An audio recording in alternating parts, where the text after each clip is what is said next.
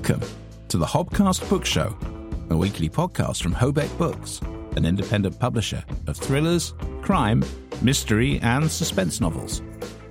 Each week, we'll take you behind the scenes of what we do, the challenges and the triumphs, the bumps and troughs of running a creative business in this challenging world. We'll hear from the people who make this possible, the authors, the cover designers and editors, and we'll have expert insights from our guest star interviews. Nothing is off the agenda on the Hobcast Book Show from Hobeck Books, as we combine trad values and an indie spirit.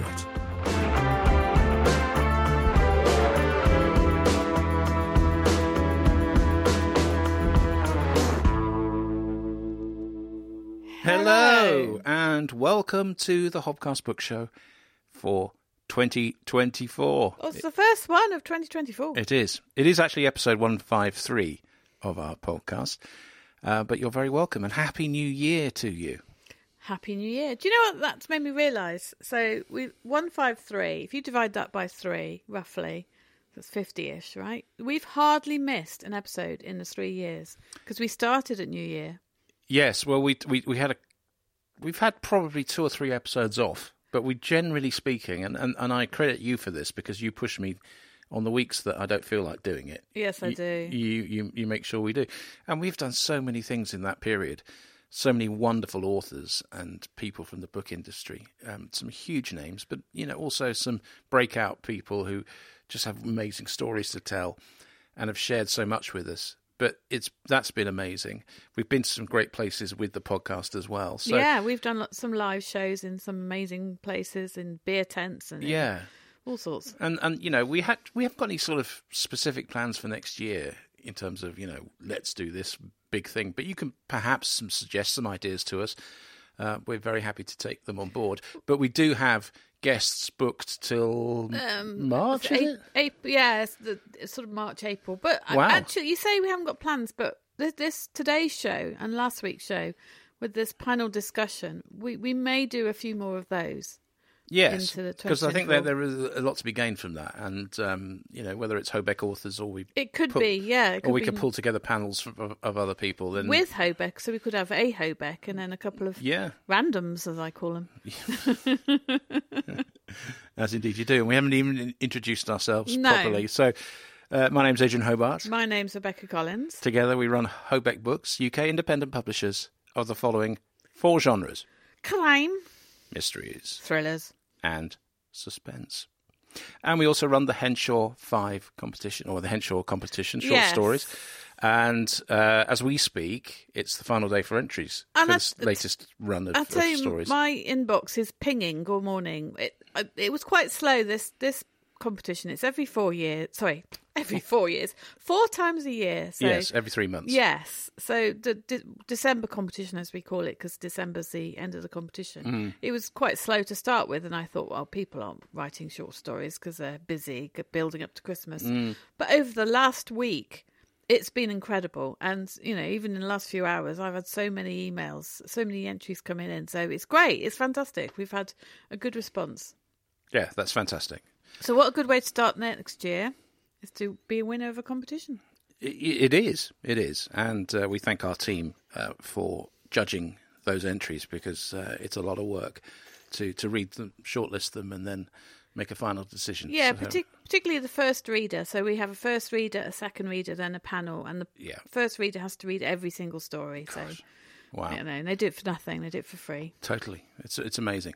So, well, our first episode of 2024, and I don't know about you, but it feels like this is a year where publishing takes another turn in terms of the way things are done and the way to be successful in publishing. Well, if you think back to the beginning of 2023, so much has changed, not only in publishing, but in the discussions around publishing. What's it going to be like this time next year? Well, the accelerating impact of AI is obviously the dominant factor here. And we're seeing in the indie industry side of things, people adopting AI to run their marketing and to speed up the process and be more productive. Or some people are, at least, or are marketing courses to encourage people to think that way.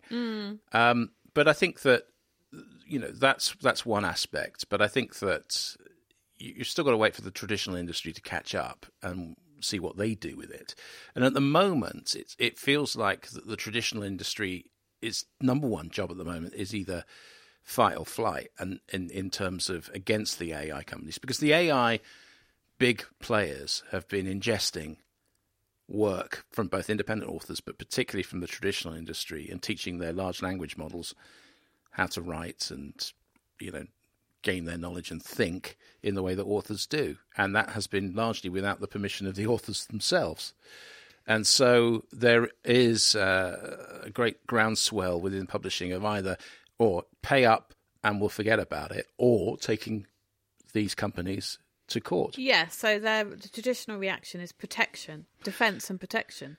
Which is fair enough because, let's be honest, the big tech companies aren't forthcoming in paying up any money for what they're nicking. No. And so what is left to anybody otherwise? I mean, the trouble is that people like ourselves, and indeed pretty much anybody outside the big 4 or 5 publishers, haven't got the resources to launch legal campaigns against it or force things through. So we're all looking to government to step in and regulate and enforce and strengthen copyright laws and things like that. Not that copyright is ever respected anyway in the digital world.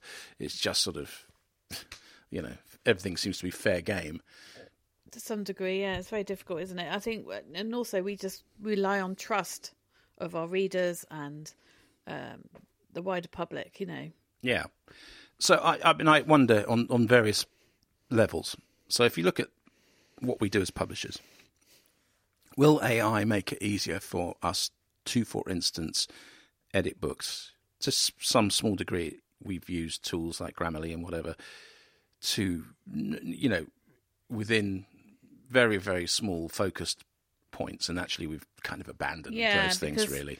It was too formulaic, I found. So, yeah, it wasn't nuanced enough. No, so and in actually, it might have strengthened, I think, awareness of certain things like use of passive tenses and passive verbs and head hopping and things like that. But ultimately, these are things you learn through experience and you develop an instinct for, and that I think a human editor is still vastly more important than that. In terms of commissioning, artwork and whatever, well, AI is increasingly getting more adroit at creating images that are comparable with human artists. In our case, JMap is our main cover designer, and I believe that she uses 1 or 2 tools within the AI realm to enhance her process as well. But it is getting quite difficult to distinguish sometimes. And you can do an average book cover just using Adobe, no problem at all. Or, just Canva's a good one. Canva, yeah. You can just knock up something that, and Midjourney is the big player in this field. So that's increasingly becoming a factor. In terms of writing books, people are trying to use AI systems to speed up their process. Now, I have, I hear a lot of podcasts now where they're talking about, I use my AI companion to help me develop characters or suggest plot, points or, structure issues or whatever else like that.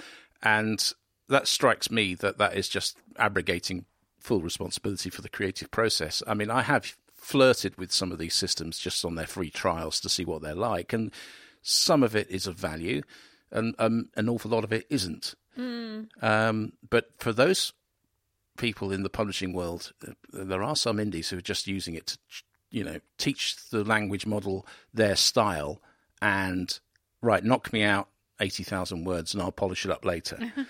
That really disturbs me. Yeah, it just seems a bit lazy, doesn't it?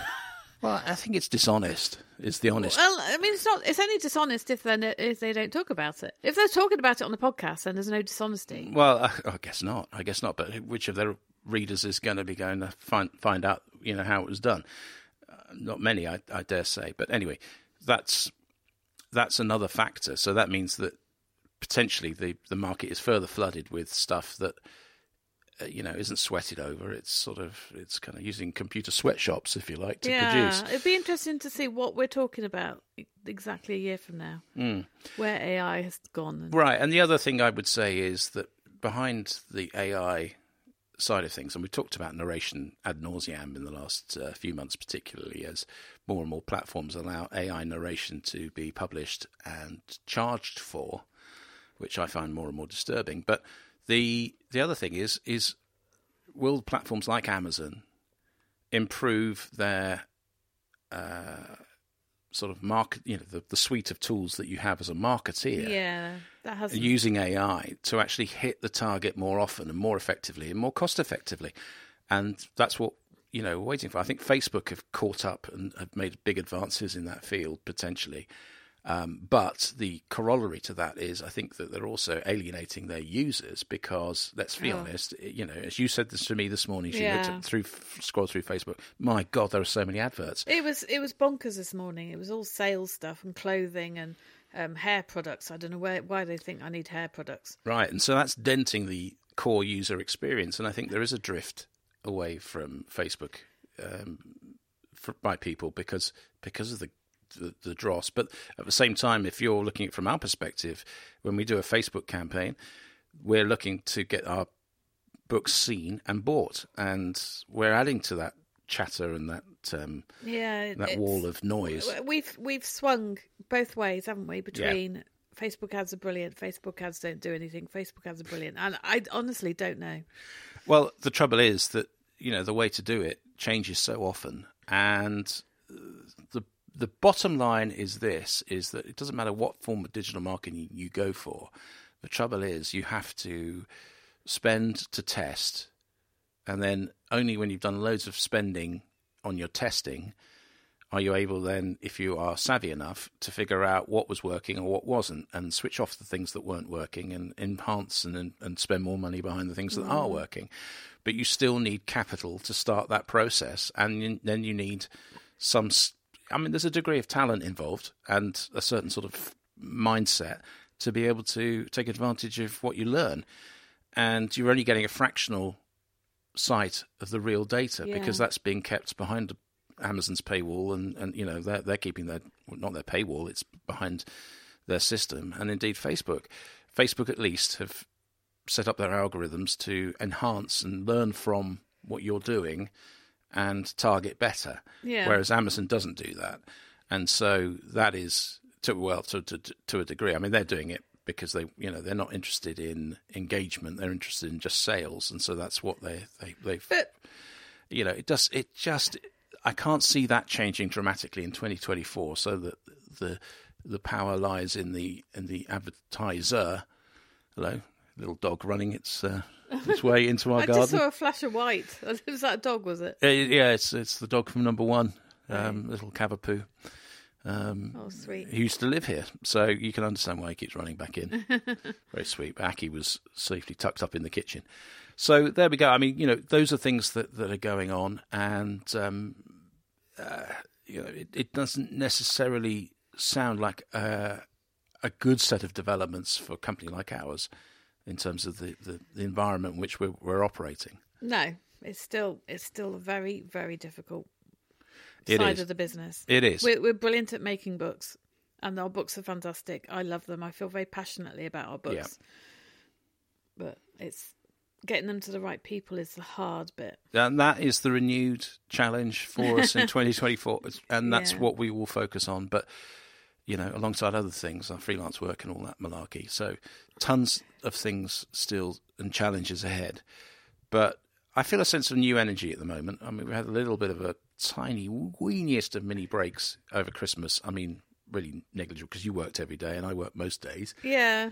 But it just felt like we took the intensity down 10%, and that was enough to re-energise. Yeah, because the sort of day-to-day distractions weren't there. So yesterday I finished reading the next Rob Gittins book, and I think it's brilliant. I can't wait to publish that, and I'm about to start Malcolm Hollindrake's reading his as well. The Edge of the Land, which I've already read, and it is excellent, and you're doing the more detailed so like a sort of an edit proof on it. which is big. And I've been in the studio for a large chunk of this week, getting close to finishing Bodies in the Water by A.J. Aberford. And yes, so Tony, he's nearly done. Well, in terms of recording, editing Yes. is another factor. And then inevitably, because the voices have evolved and I've got more and more confident with each voice, although there are times, and this is always the case with narration, where you come to a character and you just can't quite place the voice the second time around or the third time around as you did it before, for whatever reason. And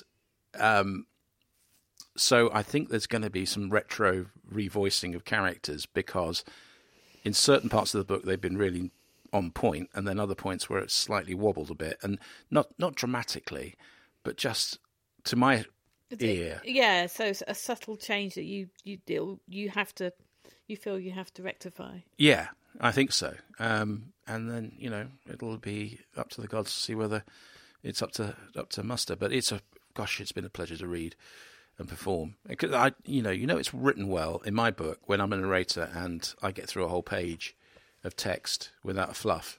And it may be because I warmed up well or I'm in the flow, but largely it's because it does make incredibly a difference, well written. Because you have come out the booth and you say things like, this book's quite tough because it just doesn't flow quite well enough. And often it's the sentence structure. You hit words and you think, why is it there? Yeah. And your brain trips you up.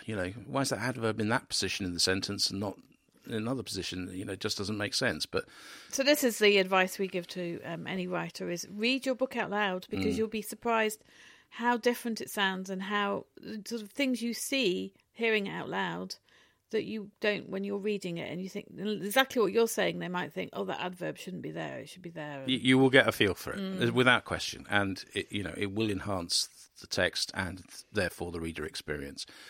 Because you're not having to reread something because you didn't understand it the first time, and that's the number one thing, I think. Definitely. Okay, right. Well, let's get to our panel, and we are delighted that for this second special we gather together three superb Hobeck authors to talk about police procedurals and how to write them and the considerations that go into it, and how do you write an original police procedural, because it's such a popular genre. How do you do the research?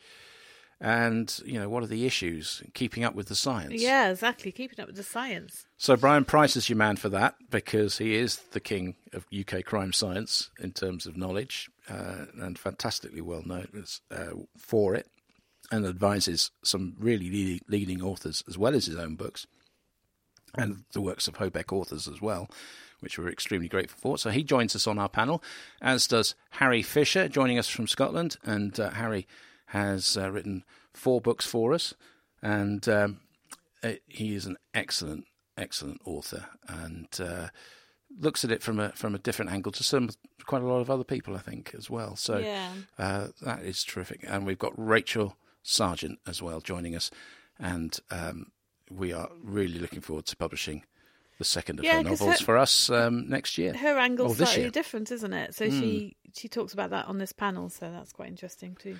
Okay, let's join our panel then for our New Year's look at police procedurals. Well, we've already had our festive humour session, Rebecca, but now we're going to get really serious for Christmas. Yes, so we've had the Morecambe and Wise Christmas show, and now we've got the Queen's speech, King's speech. It is. We're going to be dealing with police procedurals, and we're talking to a wonderful panel of Hobeck authors who are experts at this field, and they are Harry Fisher, joining us from Scotland. We've got Rachel Sargeant down in Gloucestershire, and not far from her is Brian Price. Just down the road. Indeed. Fabulous authors all, and thank you so much for joining us, and we wish you a happy Christmas. Thank you very much. Christmas to you. Yeah. Harry, let's start with you. What's the appeal, do you think, the enduring appeal, because it is one of the most popular forms of genre fiction there is, police procedurals. What's the appeal for you of writing police procedurals?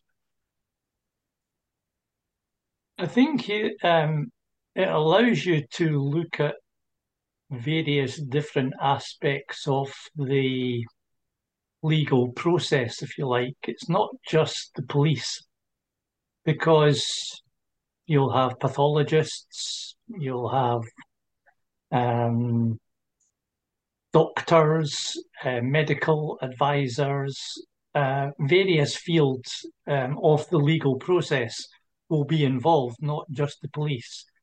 And then, of course, if your case or your investigation does get as far as the courtroom, then you'll have a legal framework involved there too. Scotland is different from the rest of the UK in that we have Procurator Fiscal, the Crime Office for Procurator Fiscal Services. And it's the fiscal who decides whether a case goes to court. So usually, in one of my books, the second one, Be Sure Your Sins, we had a Procurator Fiscal by the name of Leo Contini. And he's appeared in other books as well. But I have to be aware that I'm writing not just for books for readers in Scotland. They're worldwide readers, and so I've usually got to explain that. So sometimes the trick there is explaining it quite quickly, and then moving on very fast. But I think the appeal is that people are quite salacious about these things, and they like to get in about the background, and the various different aspects allow authors to do that. But it is, as you say, challenging to try and tell a story, but also stay true to the proper procedure. It's vital that you stay true to the proper procedure, because if you don't, somebody will pick you up on it. And all you can do sometimes is at the end of the book explain that, this might not be the case where you live, but it's kind of the case where I live. But you have to be absolutely, crystal clear on procedure. And, we've got Brian Price with us today, and Brian's helped me with that. I've got his book here somewhere, Write for the Science, Crime Writing for the Science, I think it's called.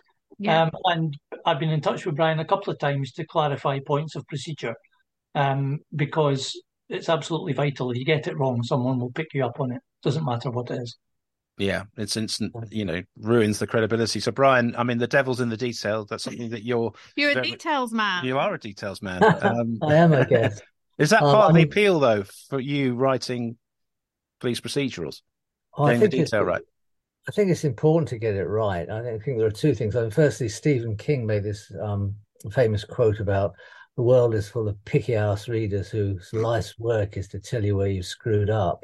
And Harry's right. People will send you sort of complaining emails and so on, or even worse, put something horrible on an Amazon review.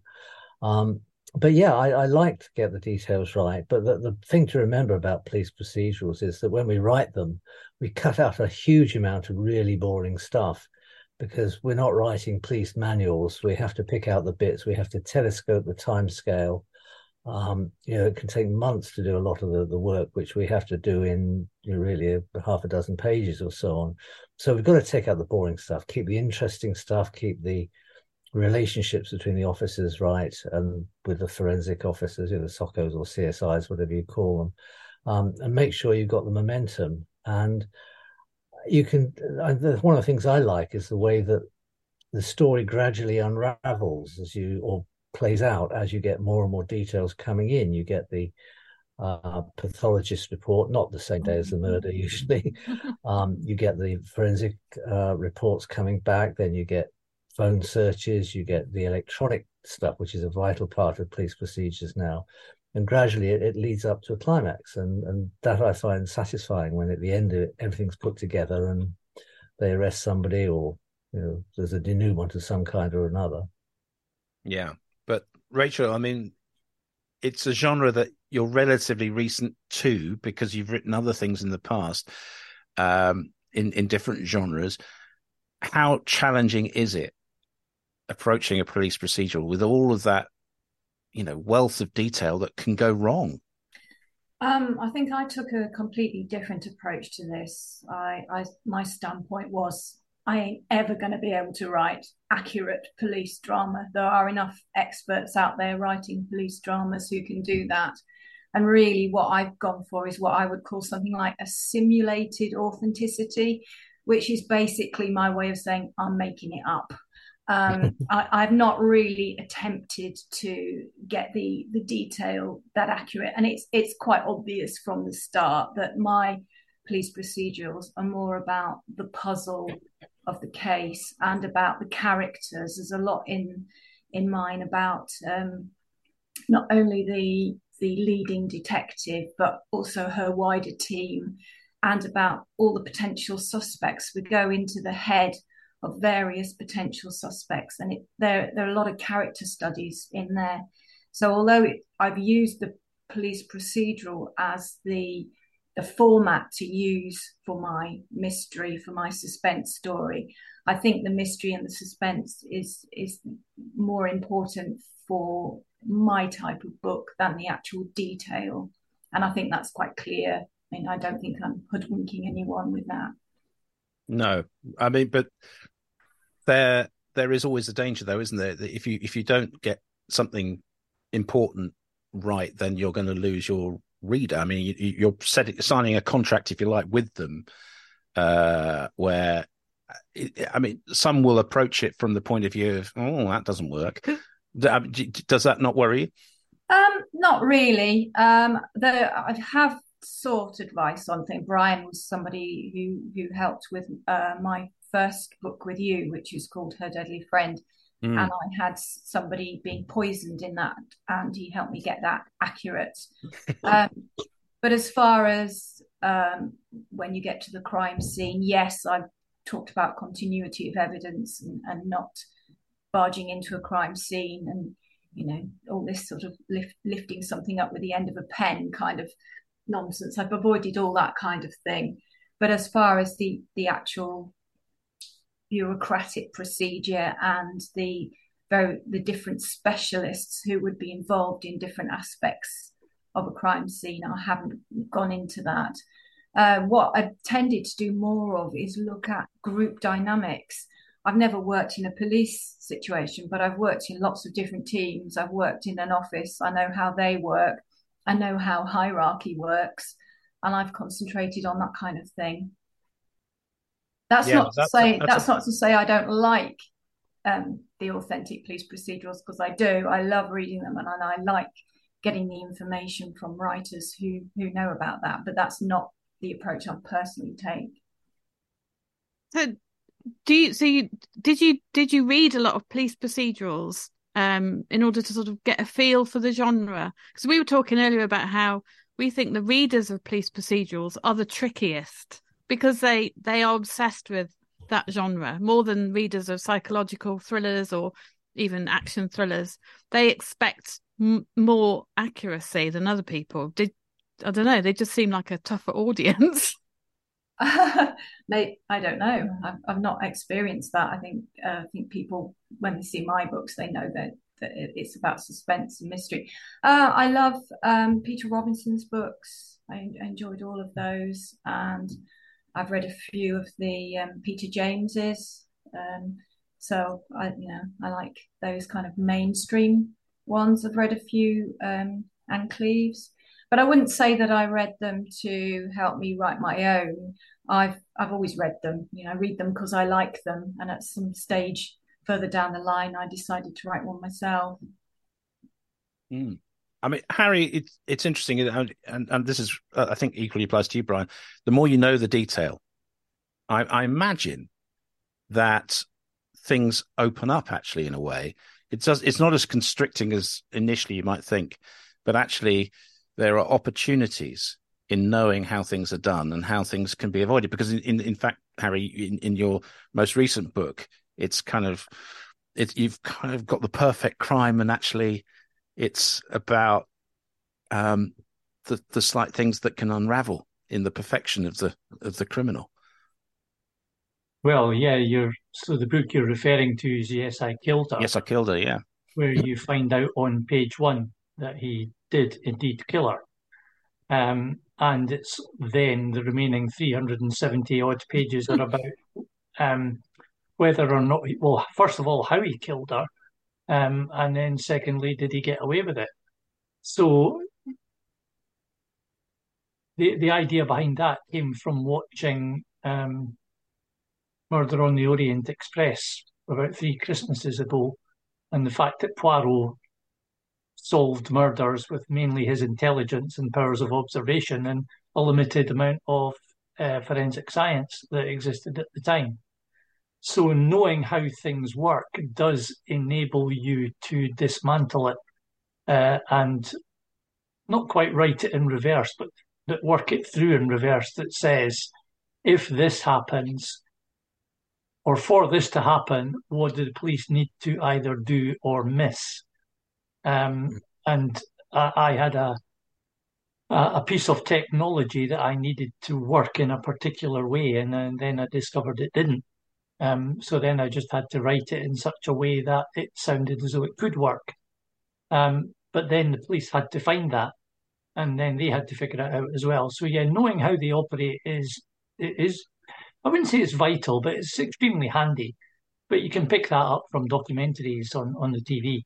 There was a brilliant one in the Midlands a year or so, 2 years ago, maybe, the real CSI, and that was a terrific program. And they told you how they did things. So it's really then just a question of putting it in the criminal's mind and making the criminal do it in such a way that eventually he may or may not be found out. Well, Brian, I mean, I think you're right, Adrian, about what you said about it gives you opportunities. I mean, because if you can have a situation where the police fail to do something, they could compromise the chain of evidence so that it would be inadmissible in court.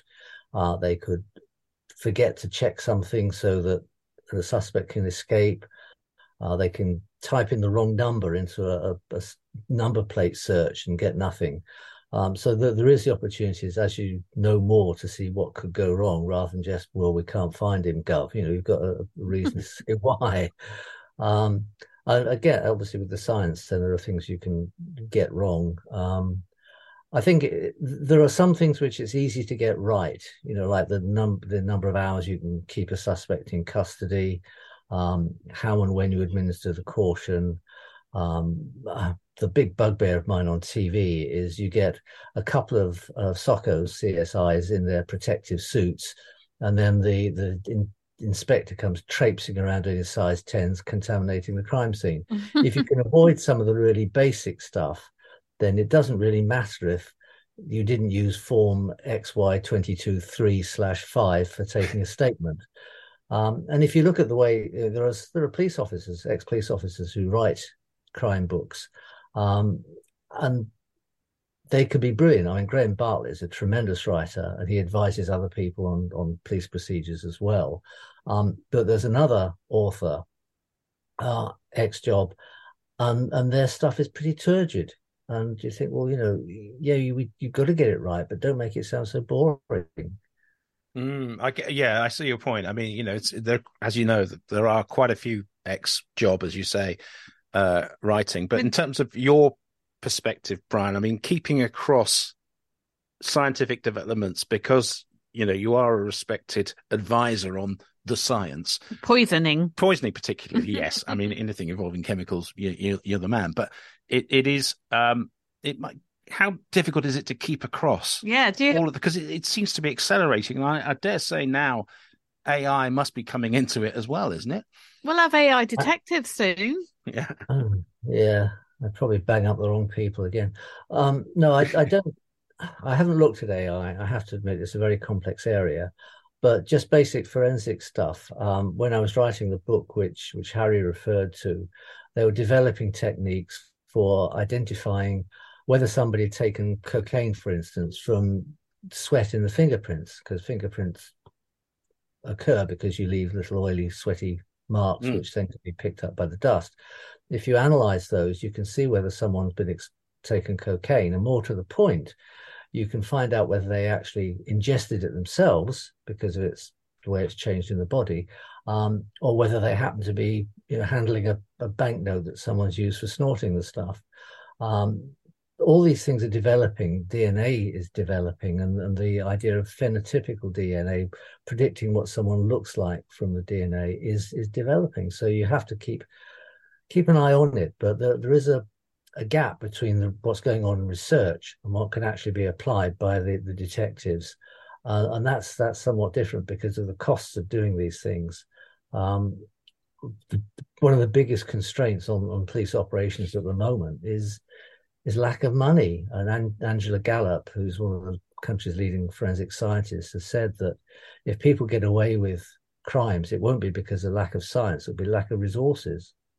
Mm. Oh, that's a very that's very sobering, isn't it? It is. Now, Rachel, going back to a point you made about getting the dynamics right between the team and using a police procedural as a framework in which to talk about human dynamics, character development, and interaction. There are police procedurals sometimes where you kind of come across the tropes. For you as an author, i.e., there's the copper with the dirty fingernails who doesn't really look after themselves, is a bit of a bigot or whatever it might be.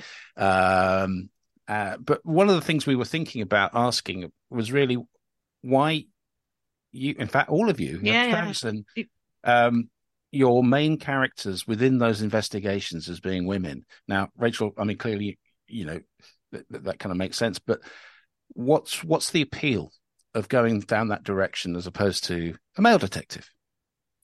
Well, for me, my main character in the Gleavham suspense series, who is D.I. Steph Lewis, I've got to say, she just arrived in my head fully formed. I mean, literally, I know exactly what she looks like. I know what she has to eat. I know how tall she is. I know all her backstory. She just arrived. And I just wrote her. I mean, it wasn't a conscious decision to have a female lead.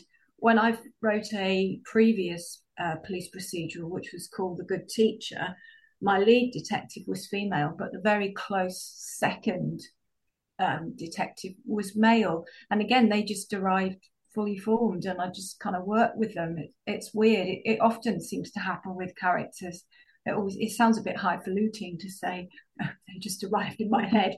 You're just a vessel. But yeah, yeah. But it just is, and I think when that does happen, it makes it much easier. You haven't got to spend ages kind of character building because the character's there. That's interesting. Yeah. Well, I was gonna. It's interesting. I mean, with Steph, you created a character who's not entirely sympathetic, shall we put it that way? Because from her sort of early life, she was the school bully. Yeah. She's a difficult character, but she's real. But equally real. But was that she arrived in your head? It strikes me that it's an odd thing for the school bully to go and end up being. No, I don't think it is. But often when just look at the net. When the main character does arrive in your head, it's you're seeing it from her point of view. So she doesn't see that she was a bully, and it's only gradually towards the end of book 1, and it's explored more in book 2, that she starts to see that maybe other people see her in a different way from the way she sees herself. But she also has her own situations where she is victimized in different ways. I mean, victimized is probably a strong word for it, but there are situations where she's vulnerable as well. So it's not just that she's a, bash you over the head, steal your pocket money bully. It's more subtle than that. Yeah. But that does reflect reality, doesn't it? A lot of people who bully or bullying behaviour, shall we say, have experienced it or go on to experience it, because that's what they know. Yeah. But she would never see herself as a bully, and what she did was not, could be worse. It wasn't. Yeah, it's quite low level, wasn't it, really? But it sort of comes back 30 years later in a case. And has to face it then. Absolutely. Brian, what was the appeal of making your main character a female detective? I suppose I wanted to avoid the cliche of the alcoholic middle-aged male who doesn't get on with anybody and is divorced and what have you. And I suppose a bit like what Rachel was saying, Mel Cotton came into my mind almost sort of fully formed. I knew that she'd be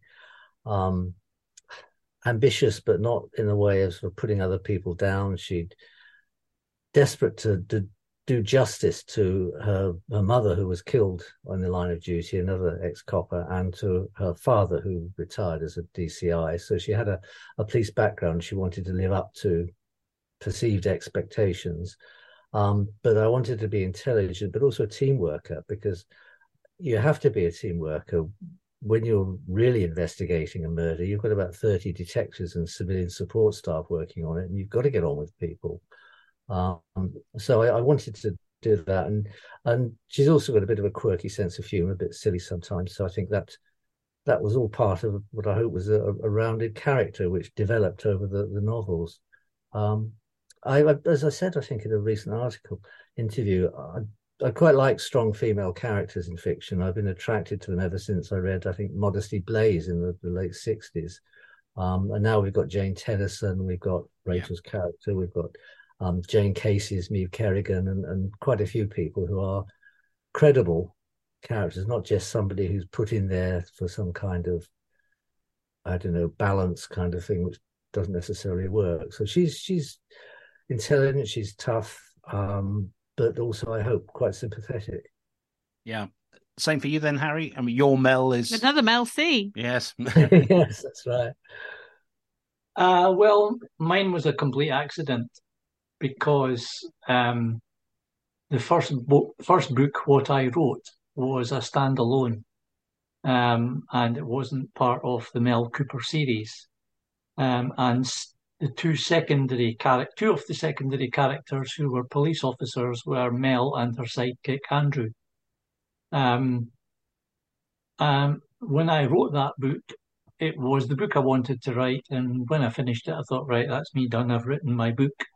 But when I couldn't stop the ideas coming in, decided to write a second book at the same time, an awful lot of the reviews coming in about the first book, which was called Way Beyond a Lie, said, we love Mel and Andrew.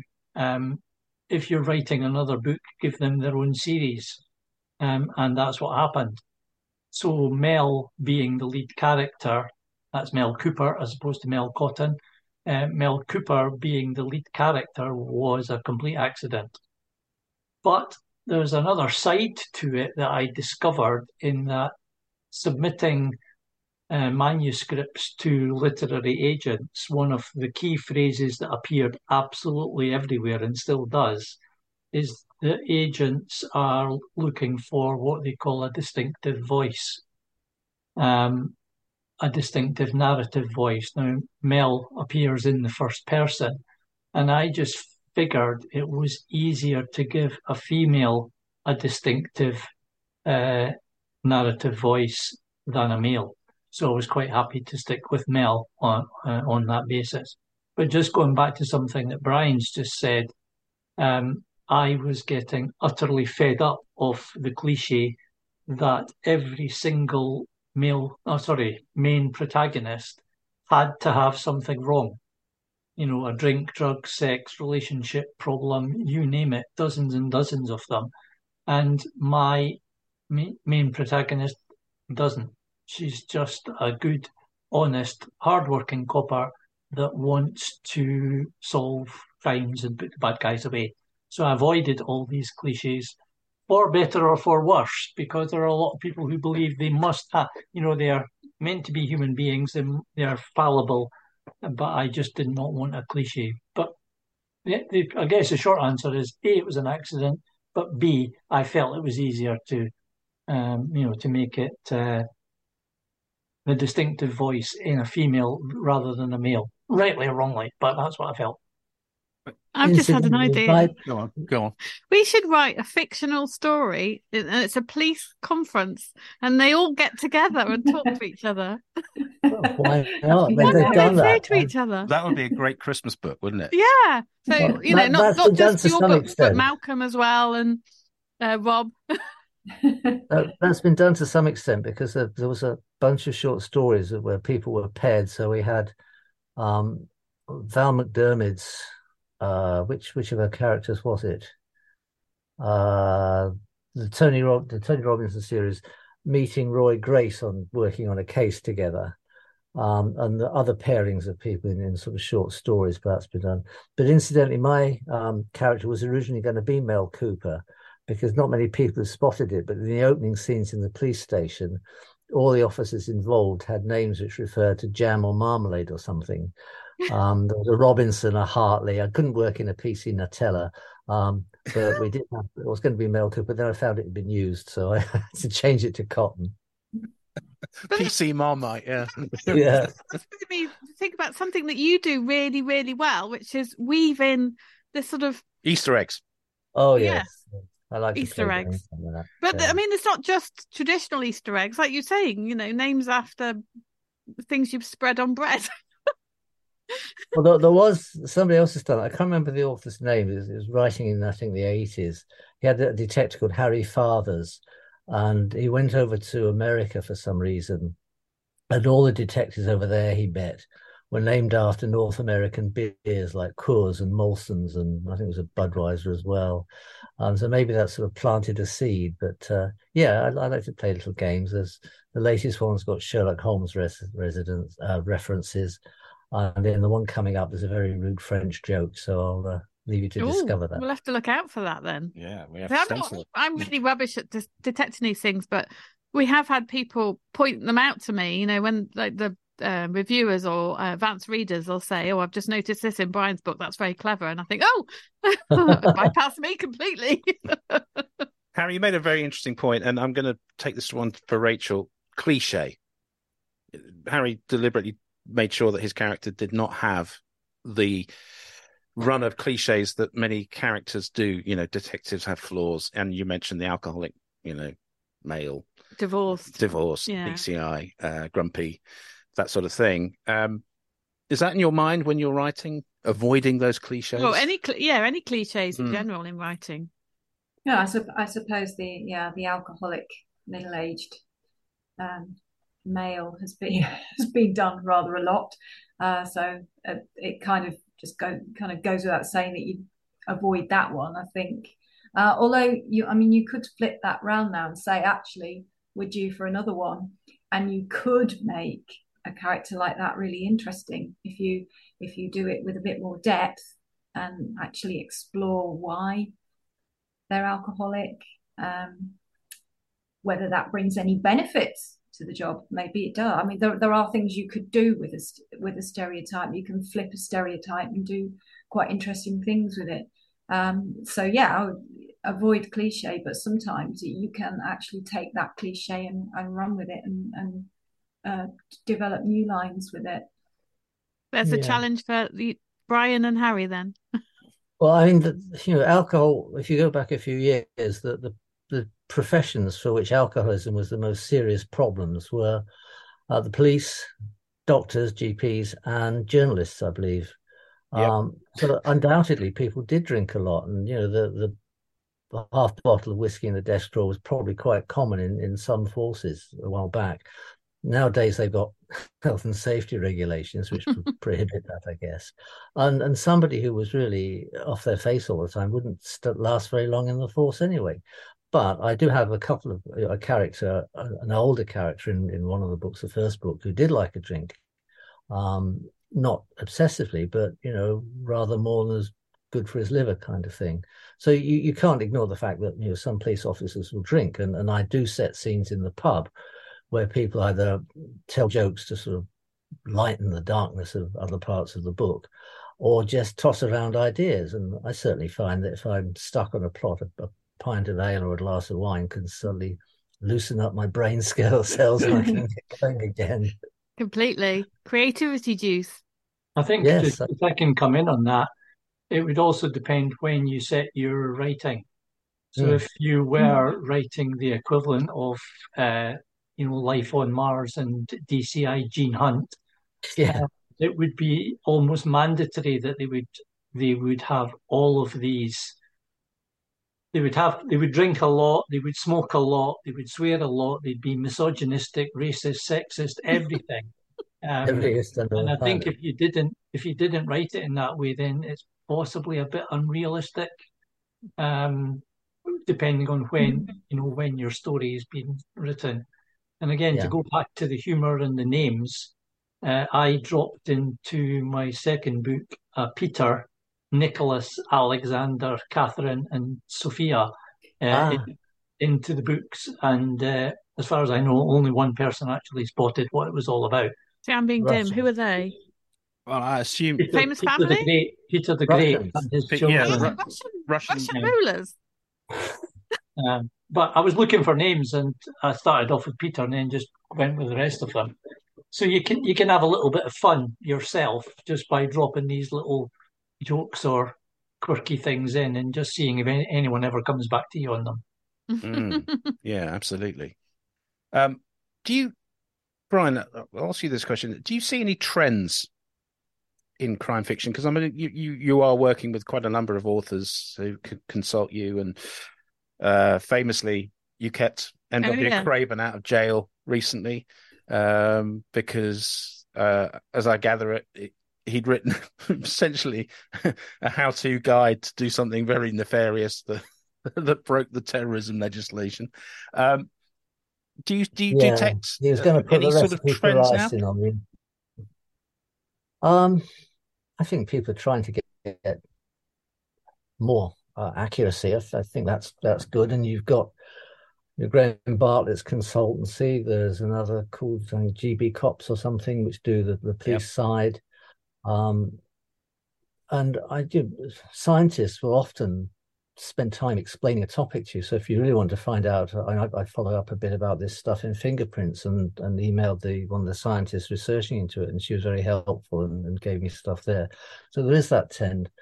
I think some writers are getting more and more bloody, as if they're sort of pushing the boundaries to shock.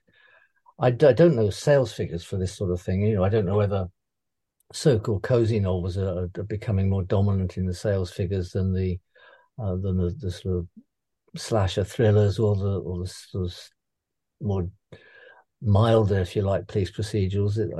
I don't have access to that information, but I think there'll always be a place for the police procedural. I know, and the danger is, of course, if you try and predict a trend, you can say, psychological thrillers are in now. And if you're working for one of these publishers, which takes 18 months to get a book out, by the time the book's out, it may well be out of date. So it gets back to the whole idea of write what you want to write and hope someone wants to read it rather than trying to play the market, as it were. I think it does depend on how quickly. Yeah, if you're self-publishing, that's a lot easier to do, isn't it? Because you can write a book this weekend and publish it on Monday. But Rachel, you've been working with major publishers. I mean, have you got that sense that they will jump on a trend and only want that type of thing? I think the authors I work with have a very clear idea of where they're going. So if you take someone like Mike Craven, he's writing his Poe and Tilly series, which is fabulous. He started a new series about some guy who can't feel pain, ex-FBI, ex-forces, working in America, doing all sorts of things like Jack Reacher, if you like. There are resonances with Reacher in that. But he can be a bit more flamboyant and extravagant, I think, with some of the action sequences. I've helped him, I can't tell you what about, for I think the book that's coming out next. But it's not Poisons, and it's his books are now moving to the big screen thriller kind of territory with that series, but he's still writing the Poe and Tilly ones, which is good. I don't tend to deal with the publishers per se, but just with the authors, and most of them pretty much know where they're going. So I can't predict a trend on having talked to editors at HarperCollins or anything. No, but Rachel, I mean, you've dealt with the big publishers. I mean, do you get a sense that they are directive to their authors in terms of, can we push it towards this area, that kind of thing? No, I wouldn't say that. What I would say is that publishers are very good at anticipating what readers want, and at the moment what readers want is more of the same with the occasional bit of different. So people, if they like something, they want that again, but they want it with a little bit of something different in. And I think the way I've seen that, certainly with my own reading choices, is you get the the traditional suspense novel or police procedural or mystery, but the topics being covered are a bit more things that are interesting in the real world today.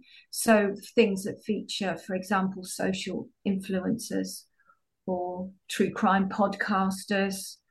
Or recently I read the book In the Blink of an Eye by somebody, Callahan, I can't remember the lady's first name, where the sidekick police officer is an AI hologram. Oh, wow. Okay. Yes, I saw that on the BBC thingy between the covers thing. Yeah. So it's a standard police procedural and murders, mystery, missing people, assimilating lots of information and leading you away to the culprit. But the twist is that the sidekick is an AI machine. So that is what I would class as the same but different. I think that if we can all manage that, we'll be shooting up the bestseller charts. But it's a tricky thing to do. Yeah, I think Right. one thing I have noticed is there's a few books come out where there is a kind of supernatural element, and I won't name names, but there was one book I read a couple of years back, which looked like it was a really clever standard thriller with gaslighting and all kinds of stuff going on. And I was horrified at the end. It was some kind of supernatural thing with someone shape-shifting. I thought, well, that's a total cheat. I've no objection to supernatural elements as long as you're clear that that's what you're going to get. There's a friend of mine called Ben Mears who writes some kind of post-apocalyptic steampunk kind of stuff with ghosts and things in it. But that's fine. You know what you're going to get. But if it's what you think is a straightforward thriller, and then all of a sudden there's a sort of a bit of not necessarily magic, but ghosts or weird stuff going on, I just think that's cheating the reader. Is this the point to tell them now that I'm an AI? Blimey. That the CPU. Well, you've left yourself wide open there. Just to pick up on something Rachel was saying there about the same but different. Any of your listeners who are into or have studied business change management, people either are change averse or they love change. But they are the statistical outliers. The bits in the middle are the people who prefer things to remain the same, but can handle a little bit of change. So if the publishers are looking at the science and they have that in mind, that's possibly would help them predict them what's coming along. If you're writing a series, they want the characters to evolve, not implode. Yes. We do too. We don't want your characters to implode. No. It'd be very messy.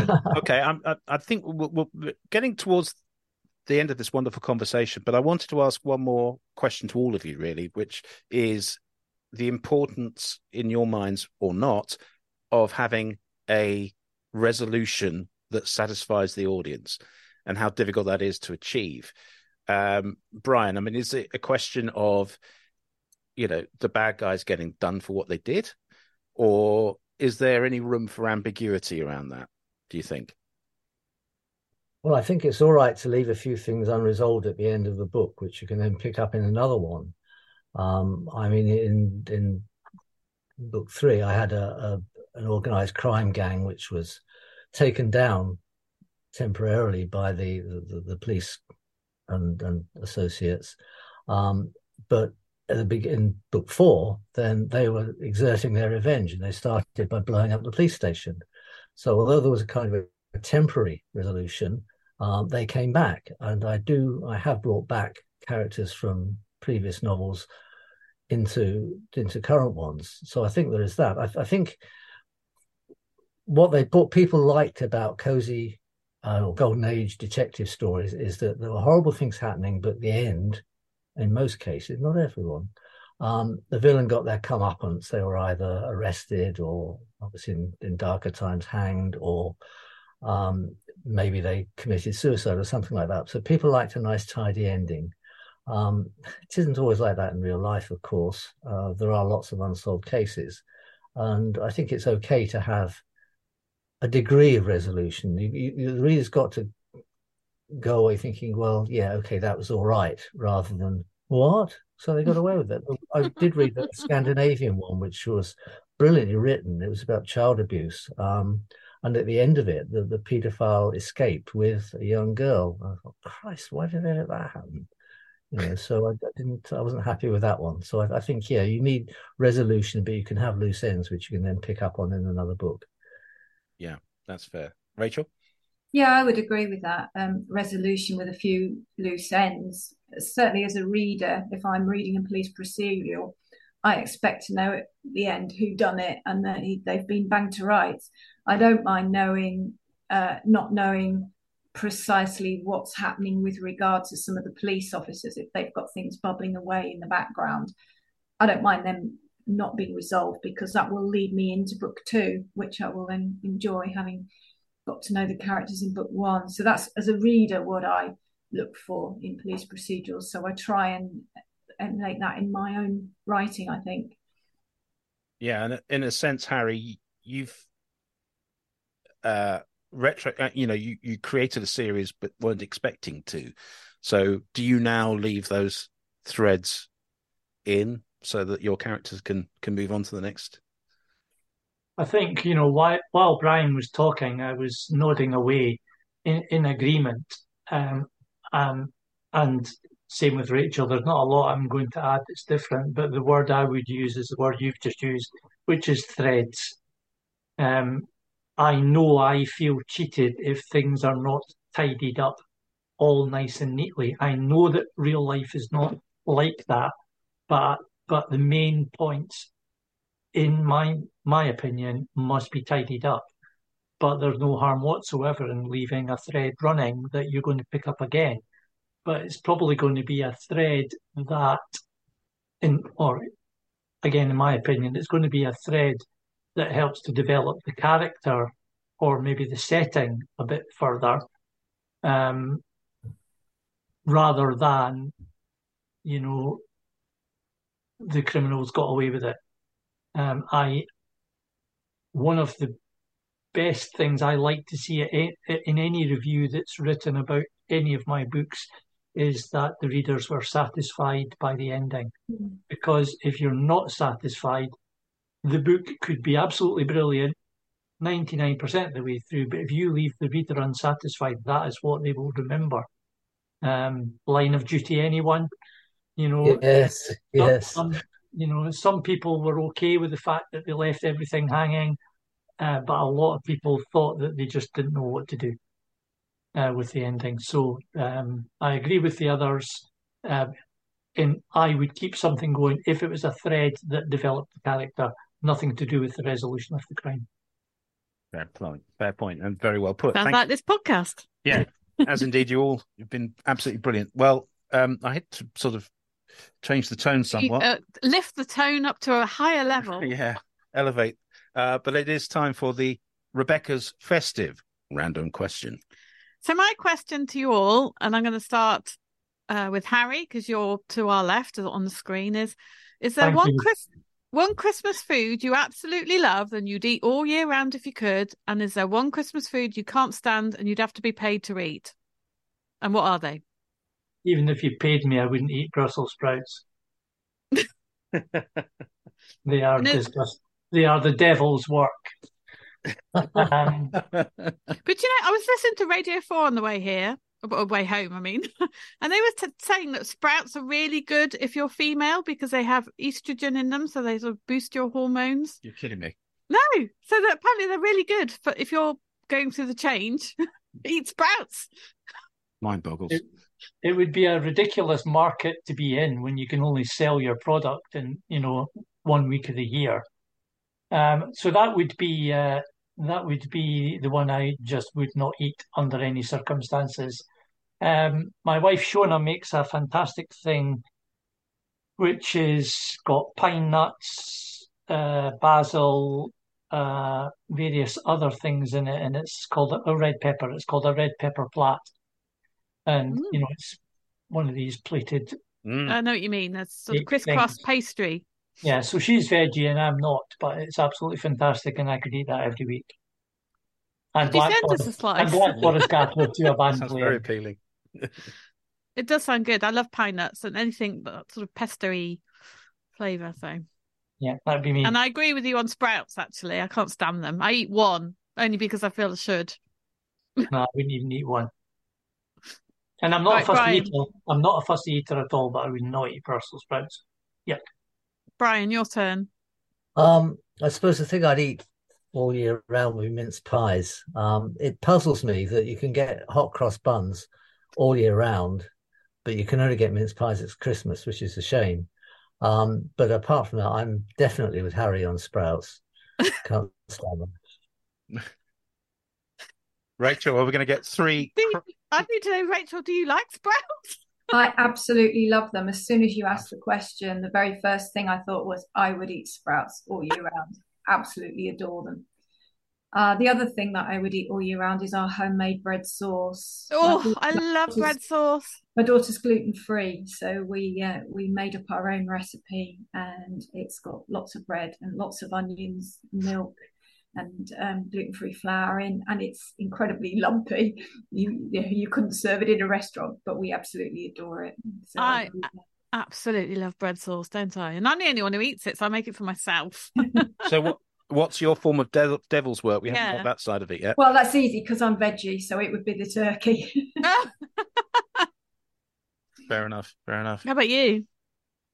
Well, I'm more of a convert to Brussels sprouts nowadays, especially if you buy them on the stalk, because they're that much fresher. They're not as bitter. And I think if you cook them in stock with a little bit of bacon, I'm sorry there, Rachel, that's not for you, but it can be absolutely delightful. It elevates some, as they'd say on Masterchef. Yes. So I used to be anti that, but what is it that I can't? Well, even mince pies, which used to set my teeth on edge, I now like. So I don't think there's anything that's really. Do you like my bread sauce? Yes. Oh, there's nothing that I wouldn't. Cabbage. You don't eat much of that. No. Okay. I'll put pickled cabbage on the bonfire. And in terms of what I'd eat all year round, or I probably, I'm a nut for. Well, my own sausage rolls, the ones that I make. I would eat those every day. Yeah. But you can get sausage rolls in. How about you? Me, I'm in the sprouts camp. Don't like them. They're evil. But well, pickled cabbage I do eat all year round, and I get very cross because it disappears from the shops in January. And so I have to search far and wide for a jar of pickled cabbage, and I eat a jar a week. So and my youngest worked out how much I spend a year on pickled cabbage, and it was a fair amount. We're into triple figures. Can you find a Polish deli or something that might sell them? Because there's that's a fair point. Yeah, I should learn to make it. Really, my grandfather used to make the most amazing pickled cabbage and jar it up for everybody Christmas. So I need to learn to make it. I think it's a fair point. Well, look, after that roundup of loves and hates, which is appropriate, the hate part for police procedural, I guess. Thank you so much, all of you. So Harry Fisher, Brian Price, Rachel Sargeant, thank you so much for joining us for our festive look at police procedurals. It's been hugely informative, and I think people will get a great deal out of it. So thank you for your time. And again, from us, Happy Christmas. And New Year. Happy Christmas. Thank you. Thank you. Happy Christmas. Yes. Our thanks to our trio of wonderful authors for joining us. Brian Price, Harry Fisher, Rachel Sargeant, thank you so much for spending the time with us. We're immensely grateful, and I hope you all found this as valuable as we did. Great panel, and I think we've established this as a great format to go forward for our specials in future. We'd like to do more, definitely. Absolutely. Now, next week, we will return to our sort of normal shows, i.e. a bit of news, an interview, a bit of reflection, looking at all jabber and nonsense. But we're talking to Derek Thompson, who is an author with Joffy Books, principally of thrillers, sort of big espionage-y. Oh, your sort of books. Yeah, macho. Man books. Man books. No. I mean, joking. And he's also written some more sort of regional mysteries as well. And prolific author for Joffy. And so always good to hear from standout independent label, I think, in the country. Yeah, definitely one of the... Certainly the inspiration behind us starting up was Joffy.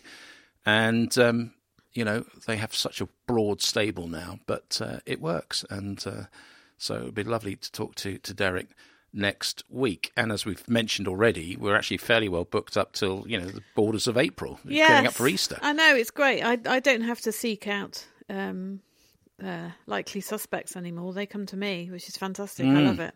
So, and also from across the pond as well, we've got a couple of American writers on the podcast in the early spring. So, and I don't know how they find out about us.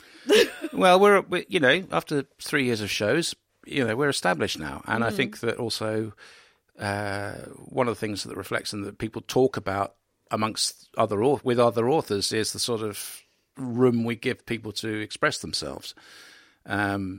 And the organic nature of the conversations. So I think that is quite appealing. And I'd like to think so, yeah. I think the word spreads. Let's hope so. So Derek is our guest next week. Now, it's obviously New Year, so we're off tonight to... this is New Year's Eve, we're recording this, obviously presenting it to you on New Year's Day. We're off for a small soiree in the sort of cultural end of the West Midlands. Warwickshire. Well, Warwickshire, near Stratford, not far away, with an old friend from university. Yeah. Which will be lovely. And then the week to come, we're on our own. No boys here. No, I know. I don't like it. No, I miss them. I know. Well, I'm hoping to go up and, we're going to have a sort of celebration, post-Christmas celebration with my two sons because we didn't see them over Christmas. And we'll do something. I'm going to be watching a lot of darts because the World Darts Final is on Wednesday. But between then and 3 days of high-octane darts action to look forward to, which is my guilty pleasure. I've been playing on the darts board as well. You have. I can hear you. I'm in the kitchen working and I hear gathunk, gathunk, gathunk, shuffle, shuffle, shuffle, shuffle, gathunk. Yeah. It's got my step count up massively. And I've picked up the guitar again, haven't I, recently? You have. So, I mean, those sort of creative pursuits feels good. So it'll be a week of, I guess, for you and I, it's about getting some of the projects that we've nearly finished out of the way and get onto the fresh stuff. Yes, because most of the fresh stuff will start the following Monday. But so I'm still playing catch up a lot of things. Yeah, and I've got I don't know how many narrations to do. I've got about 5 or 6 books on the slate which need sort of progress. Yes. So it's a lot of work, and it's really enjoyable because actually doing it every day, like anything really, you get better at it, you get faster at it, more efficient. Stamina improves. Yeah, definitely. I can do longer in the booth than I was 3 months ago. But it'll get to the point soon where I'm thinking, right, where are my next projects coming from, and working towards that. And actually, I ought to mention that in mid-January, in a couple of weeks' time, in fact, I will be in London learning the American accent. Now, I can do an American accent of sorts, but it'll be a general American accent and nailing it down. So it's a day's teaching at a leading theatre school just to get it right. Because, to be honest, as a narrator, if you don't have it, then you're turning down 90% of the work that's out there automatically. And it's already. I feel sorry for British female narrators because there are far fewer projects from them than there are for British males, and then British males have far fewer than American males, and so it's that kind of thing. And 90% of the book market, audio book market, is American. No, that surprises me because we've talked about this before. How the high percentage of readers being female.